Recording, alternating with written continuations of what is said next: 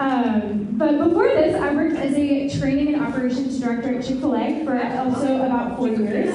And it was so much fun. It came with a lot of stress, but also I got to go to different places and states and help open Chick-fil-A's. It was really fun. And I also made a pretty decent paycheck. Not to brag on that, but it's just the facts, right? So it's just the facts. And so, anyways, shortly after Hunter and I got married, we moved to Charlottesville because he was doing the internship at Chi Alpha, which, if you're graduating, you should apply for it because it could change your life. And anyway, so we were living in Charlottesville, and in my quiet time with the Lord one morning, he pretty clearly told me that I would only have one more year at Chick-fil-A.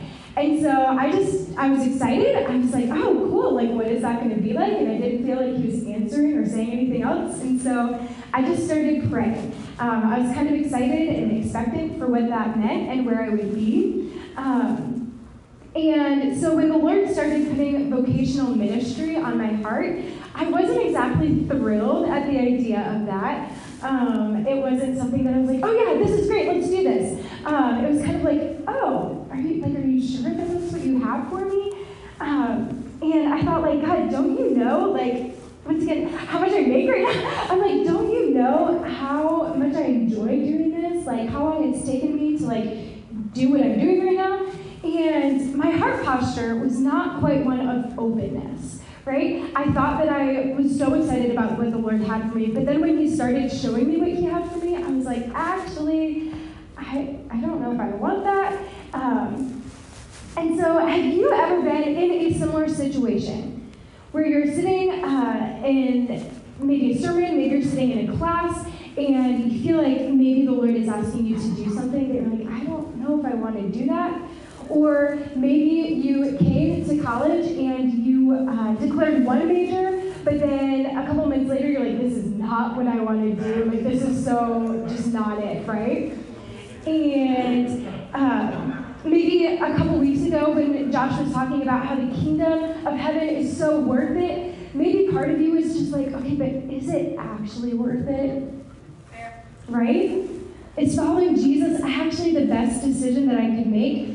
Or maybe when you think about counting the cost for something or making a big decision, that was a lot of my decision making was counting the costs. I'm like, okay, I'm going to definitely be making less money. That was a big one for me. I'm definitely going to, be doing something that I never saw myself doing. I had friends in high school that felt called to ministry, and I was like, no, that is not for me. Wherever I start working is going to be my ministry. I was like, I don't want to do vocational ministry.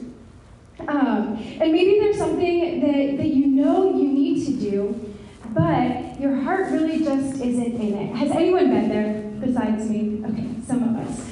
And so I love the passage that we're going to be reading tonight because the character that we're going to be looking at is just, and his interaction with Jesus is just so relatable. And I read this story and I was like, yeah, I can absolutely relate. And so as we have been studying the parables of Jesus in Matthew, we have seen, and we've heard this a couple times, but parables are short stories that Jesus uses as illustrations that help us better understand the different aspects of the kingdom of God.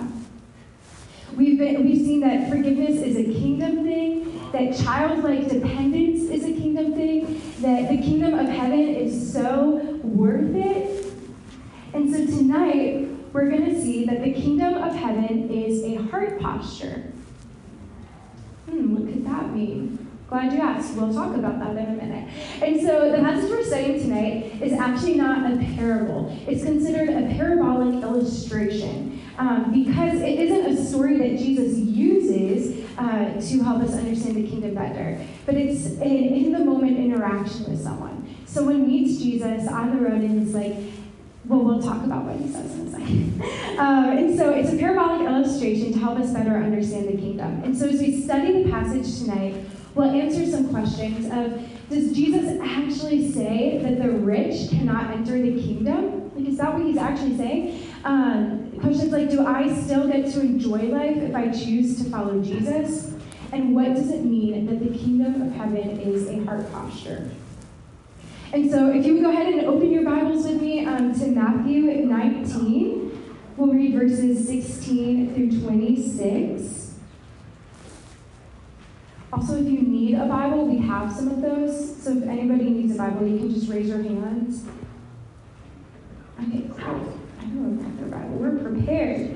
And so yeah, Matthew chapter 19, we'll start in verse 16, and before that, I'm just going to go ahead and pray. So Jesus, we just once again thank you for tonight. God, we thank you for your word. God, we thank you that you desire us to grow closer to you and to know you better and to know what the kingdom of heaven is like and what it can be like here on earth. So God, I just pray that you would help our hearts to be open to you, Jesus, and help us to just hear what you would have to say to each of us tonight. In your name we pray. Amen. And so Matthew 19 in verse 16. It says, "Just then a man came to Jesus and asked, 'Teacher, what good thing must I do to get eternal life?' 'Why do you ask me about what is good?' Jesus replied. 'There is only one who is good. If you want to enter life, keep the commandments.' 'Which ones?' he inquired. Jesus replied, 'You shall not murder, you shall not commit adultery, you shall not steal, you shall not give false testimony, honor your father and mother, and love your neighbor as yourself.' 'All of these I have kept,' the young man said. 'What do I still lack?' Jesus answered, 'If you want to be perfect, go, sell your possessions and give to the poor, and you will have treasure in heaven. Then come, follow me.' When the young man heard this, he went away sad because he had great wealth." So this young man seems to have it all, right? He is young, he is moral, right? He's kept the commandments, he's spiritually earnest, and he is wealthy. Like he has everything, everything you could imagine, he has it. And he's also known in other passages as the rich young ruler or the rich young fool. So that's tough, right? And so I think that there are two things necessary to recognize about this man. The first is that this man is seeking after righteousness. His desire is to do good, right? He's been faithful to keep all the commandments, the Big Ten, if you will. And he's morally good. But that doesn't seem to be enough for him. Something is still missing. Even though his desire for good is there, something is missing. And he's done all of the right things. He's done what he can do to ensure that he will inherit eternal life. But he recognizes there's still something missing. There's a void in his life. Whatever he's doing just doesn't seem to be enough. And so in very good intention, he asks Jesus what more he can do to receive eternal life. He says, "Tell me what I need to do and I'll do it." And so this man is seeking after righteousness, and he's also very wealthy. There was a common Jewish assumption that wealth is a sign of God's blessing and his reward for faithful service. And so in the eyes of this man's community, he is doing everything right. And he is clearly on top. Like if anyone's going to get into heaven, it's this man. Like he's got it, right? But Jesus says that he's like, there's so much more to it than just being wealthy. And so in verse 23, it says, "Then Jesus said to his disciples, 'Truly I tell you, it is hard for someone who is rich to enter the kingdom of heaven. Again, I tell you, it's easier for a camel to go through the eye of a needle than for someone who is rich to enter the kingdom of God.'" And so when Jesus says here that wealth is an impediment, if you will, for salvation, he's not telling the man or the crowd around them that rich people cannot enter into the kingdom or that they aren't welcome. That's not at all what Jesus is saying. He's undermining a foundational part of their religious worldview, right? Because again, in the eyes of this man's community, and even in the eyes of this man, he's like, I'm wealthy, I'm morally good, like I got it, I'm making it. And so he has it all, and still it isn't enough. He still isn't satisfied. So he has the right idea by going to Jesus, but in his question, we see that he doesn't necessarily want to follow Jesus. He wants eternal life. Like that's the heart of his desire. He's like, how can I inherit eternal life? So that hopefully he will be satisfied. And so Jesus tells him to go, sell everything he has, and give to the poor. And the young man is sad, right? And that math checks out, right? Like if Jesus told you, like if you woke up from a dream and Jesus like came to you in a vision or something, and he's like, go sell everything you have, give it all to the poor, and then come follow me, and then you can have eternal life. That would, for some of us, that would be a little bit sad, right? You're like, wait, where am I going to live? Like, what am I going to sleep on? Right? All of these questions. So the math checks out that he's a little sad. This man has also clearly worked hard to become wealthy at such a young age. He had it all. So he goes away sad because of all he had accomplished and all that he created for himself. And Jesus says, go and give this to the poor. And this passage doesn't say that this man was guilty of oppressing the poor. And so Jesus' point here is that his heart posture, this young man's heart posture, his attitude towards his wealth and his spirituality was not necessarily good. It wasn't in the right place. And so Jesus says, if you want to be perfect, or if you want to be complete or mature, to sell all your possessions and give to the poor, and you will have treasure in heaven, then come follow me. He tests this man's heart posture, the reason behind him wanting eternal life. And so the kingdom of heaven, we see, demands us not to just be a certain way on the outside, but to check the intentions of our hearts. To check our heart's posture to see if it is pure and humble and obedient. To see if we're just desiring eternal life or maybe a ticket to heaven, or if we truly just want more of Jesus. If we truly desire to know God, and in turn, to love God and to love those around us. And so this rich young man had all of the head knowledge, all of the outward appearances that would check the box that this man was religiously stout. But Jesus takes it a step further and asks him to check his heart posture. Jesus sees the outward and he's like, yeah, that's good. But that's not all there is to following Jesus. That's not all there is to the kingdom of heaven. It's not just boxes to check or behaviors to modify. It's about our heart posture. So the question to ask when you're trying to figure out, like, what is my heart posture? Like, what does that mean? Questions are, what are the true desires of my heart? Right? What drives me to do the things that I do? Do my actions and thoughts and desires reflect the heart of God? So this idea of renouncing our possessions for the kingdom of heaven is not that we can't have anything, or live in a house that we own, or plan for our future financially, or buy nice things. That's not at all what it means. Rather, it's about our heart posture. Are you giving generously when it comes to your finances and time? Do you see your possessions as gifts from the Lord to be used for the kingdom, or are you stingy with them and unwilling to give out of abundance or out of generosity? Are your possessions secondary to the kingdom of God? And so Jesus says that it's easier for a camel to go through the eye of a needle than for the rich to enter the kingdom of God. And Jesus uses this illustration as the camel would have been the largest living animal in Palestine at that time that they would have known of. And it's also a parallel of the rabbinic saying that speaks of an elephant, which was the largest animal known in Mesopotamia at the time. So a lot of the crowd would have understood the like camel going through the eye of the needle, or the elephant going through an eye of the needle, but then Jesus brings it to the culture around him and helps them understand it in their culture, right, in their eyes. And so Jesus is like, it's going to be easier for a camel to go through the eye of the needle than for the rich to enter the kingdom. And all of the audience would be like, wait, that's impossible. Like, there's no way that can happen, right? And so what Jesus isn't saying is that no rich person can get into the kingdom of heaven, right? How do we know that? How do we come to that conclusion? Think of King David. He had an abundance of wealth. He was so rich, and he definitely made it into the kingdom, right?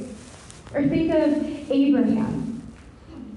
He was so wealthy, and he definitely made it into the kingdom, right? And so N.T. Wright puts it like this: the patriarchal narratives thus portray the righteous rich as those who receive God's blessing and participate in God's mission of blessing others. Given that this, Abraham, is the first substantial appearance of wealth in the Bible, It's important to note that it's set in a very wholesome light, in companionship with covenant, blessing, obedience, and mission. So Abraham was undoubtedly wealthy. Scripture makes that very clear. But he used his wealth to bless others and to participate in God's mission of world domination. His heart posture was one of generosity and humility and obedience. So Abraham was generous in spite of his wealth, but given this, Jesus says that it's still hard for the wealthy to enter the kingdom. So why is it hard for the rich to enter the kingdom of God? I believe it's because the more that we have, the more that we desire, right? The more that we feed ourselves, the more of that we desire. And so this rich young man had everything, and it still wasn't enough. There was still a void inside of him that he was trying to fill, but the reality was that only God could fill this void. It's harder for the rich to enter the kingdom because more often than not, the more someone has, the easier it is to focus on things of this world, to focus on those things and getting more of them, to focus on the temporary. It makes me think of Elon Musk or Warren Buffett or Jeff Bezos, right? Like, these men are so rich. Like, they have so much money. Like, it makes me kind of want to throw up. It's crazy how much money they have. And they're still going for it, right? Like, they haven't retired yet. They haven't, they're still going for it. Because the more that they have, the more that they desire. And so just like with the rich young man, he had everything he could have wanted, but yet one thing was lacking.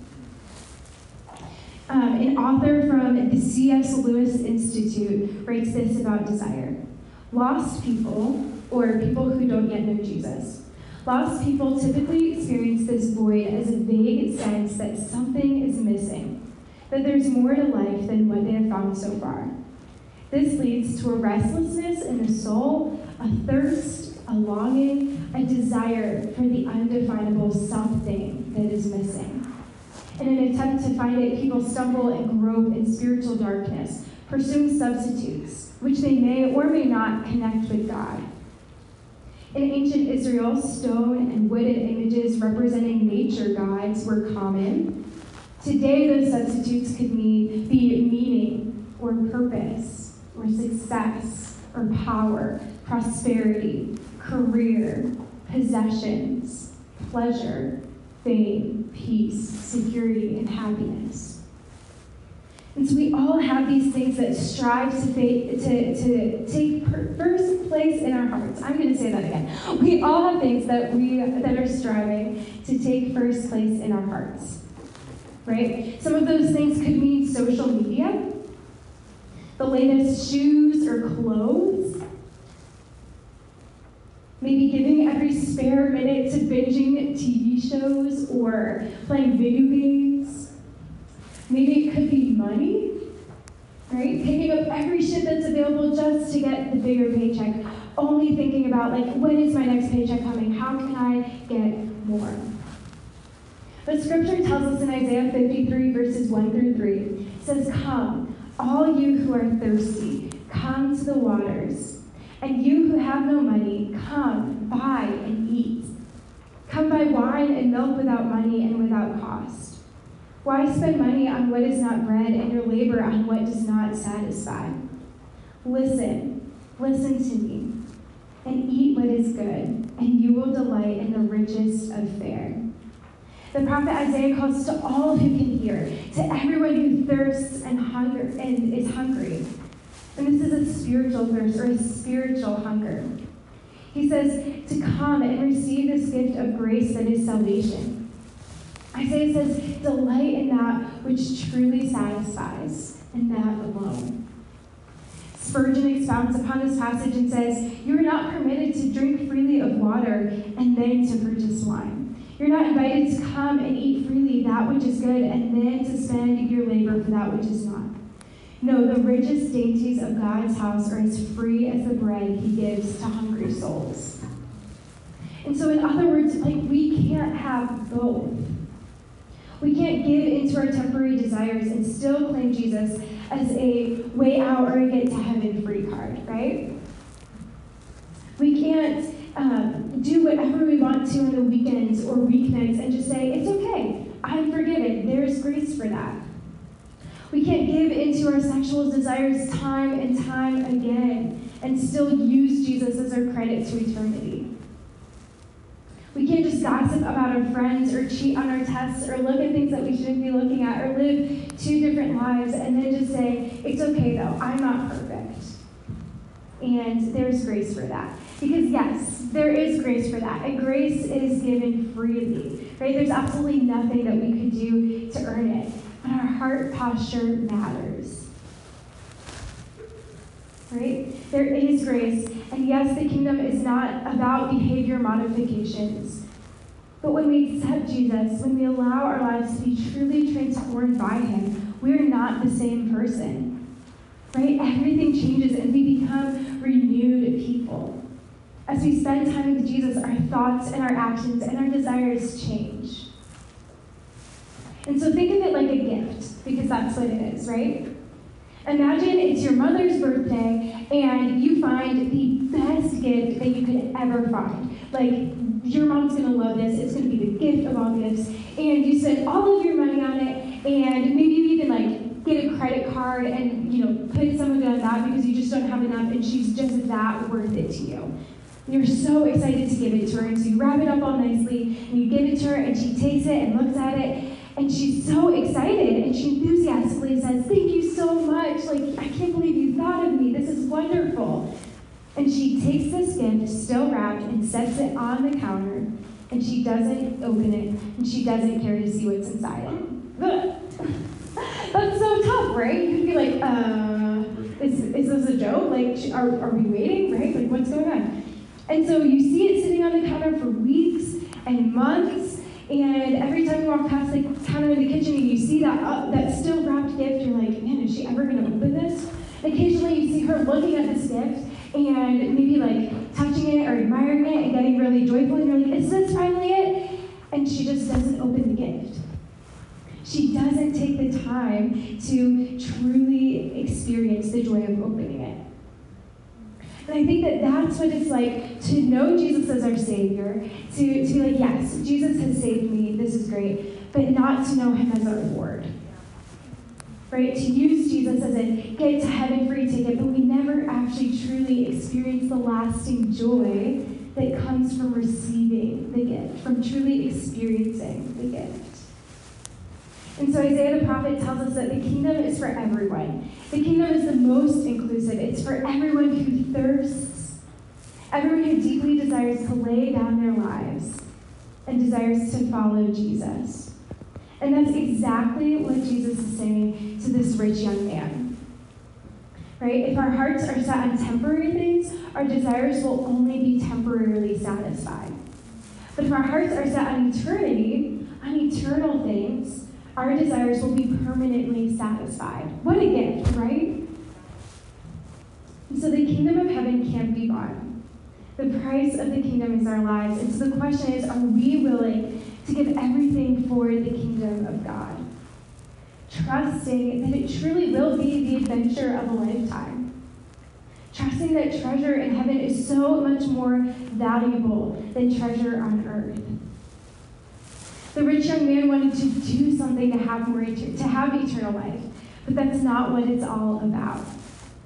We can't just check the boxes, say, been there, done that, and receive eternal life or take it to heaven, right? It's about giving ourselves for the kingdom. It's about transformation.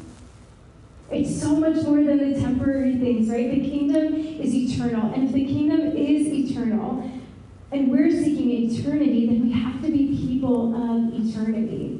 People who desire eternal things. People who have our hearts set on eternity. And we have to be willing to count the cost and say yes to Jesus. Say, Jesus is worth me giving up all of this for.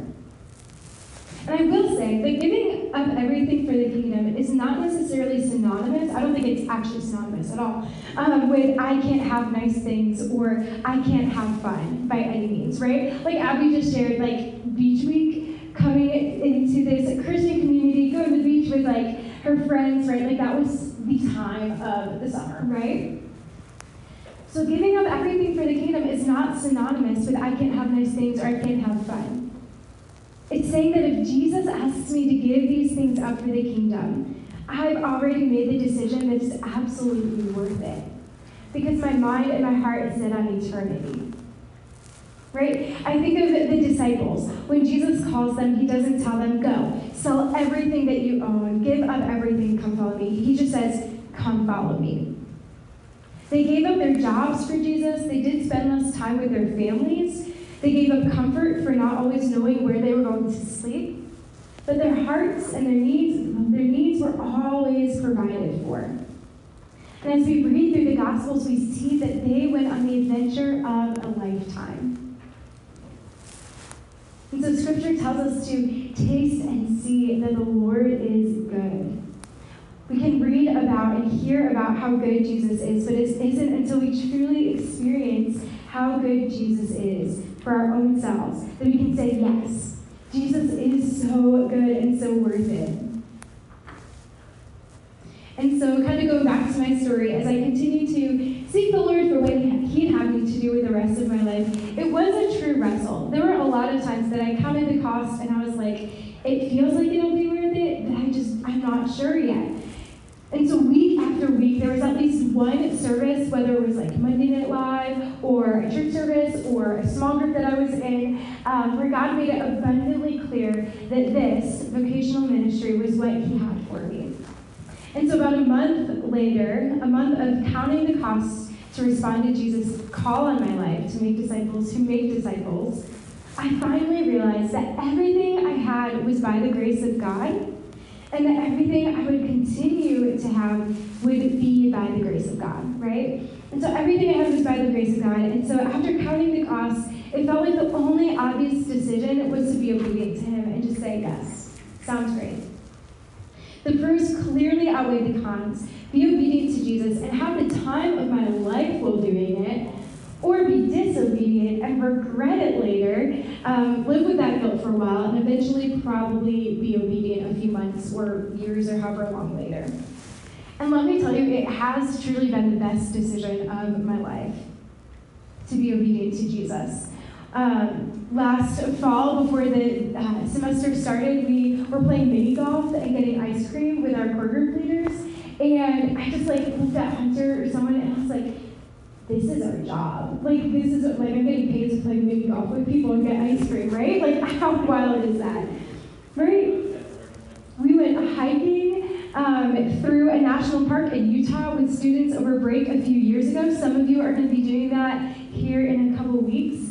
And I think it was Josh, and it was before I started ministry, and he was like, this is about to be your job. And I was like, yes, this is great. I would much rather give up my 9 hours a day job to go hike in a national park with a bunch of friends or get ice cream with a bunch of friends. You know what I mean? I get to get coffee with some of you and talk about our lives together and our spiritual journeys together, and that's my job. I get to have people over in my house to play Mario Kart and play games and make charcuterie boards or make bread eventually. I'm sure we'll do it sometime.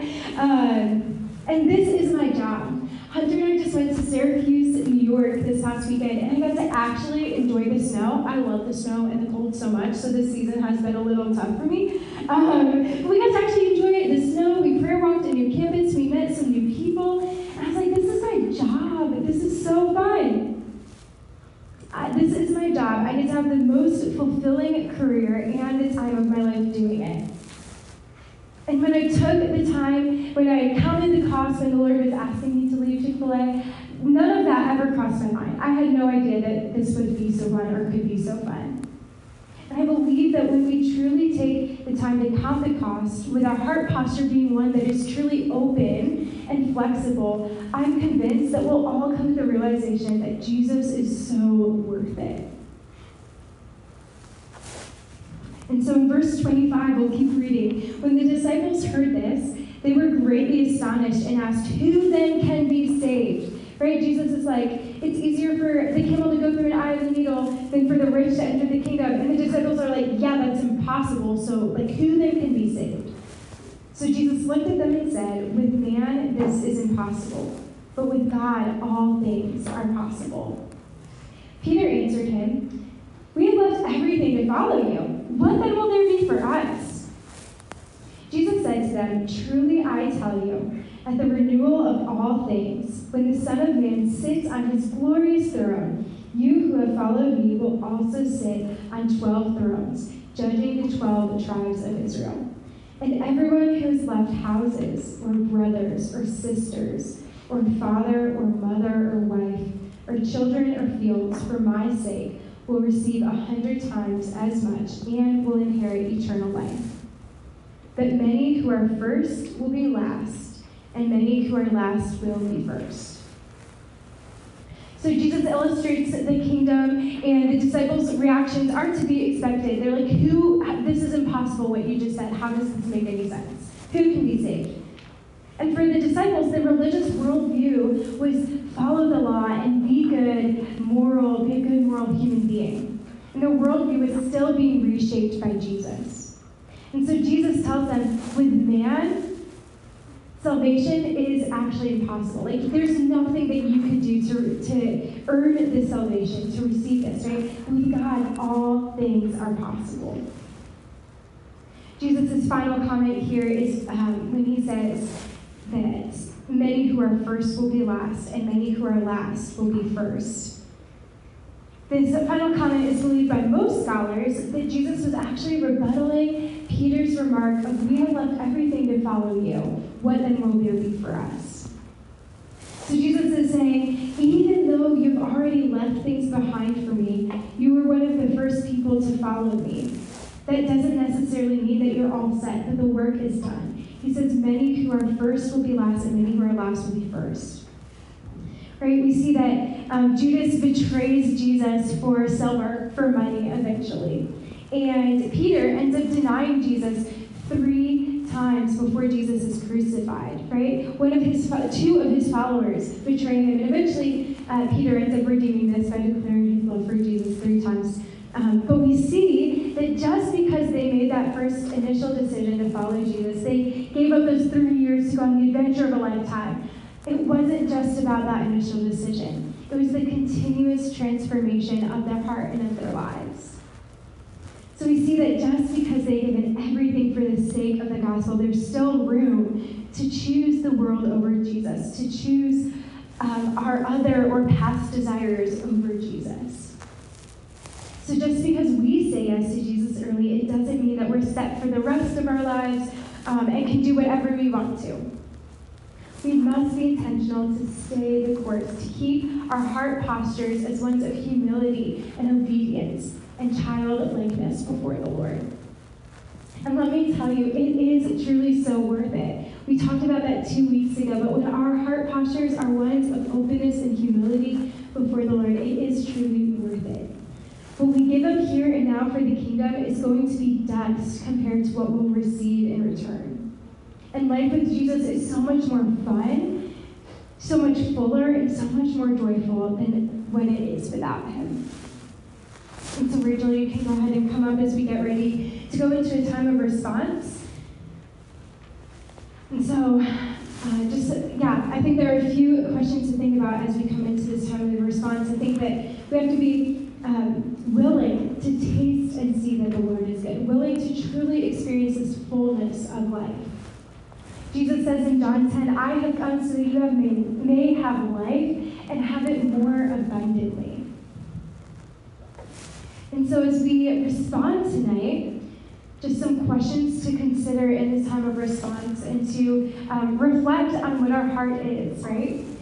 So the first is your heart posture one of humility and obedience? Are you willing to give everything up for the kingdom? Are you willing to ask Holy Spirit to take your desires and to make them like Jesus? So is your heart posture one of humility and obedience? And the second is, what about your heart posture is holding you back from the adventure of a lifetime? Right? If your heart posture is not yet one of humility and obedience, what about your heart posture is holding you back from the adventure of a lifetime? Is it maybe pride? Thoughts of, I'm okay without Jesus. Or I could have so much fun without this. I can have both. I can do whatever I want and inherit eternal life. Or make it in the kingdom. Is it disobedience or fear? Fear that Jesus is going to ask you to do something that you'll hate? Or disobedience because you don't want to give up blank, don't want to give up something? And so as we take a few minutes to just reflect and ask the Holy Spirit to show us kind of where our heart posture is in all of this, or what might be holding us back, we can all just close our eyes for those few minutes. Once again, Jesus promises fullness of life to those who want to receive it. All of God's promises are yes and amen. So following Jesus is the adventure of a lifetime, and it's yours for the taking. And so as we take a few moments just to consider what our heart posture is like, we just ask the Holy Spirit to help us just be aware and to see things clearly.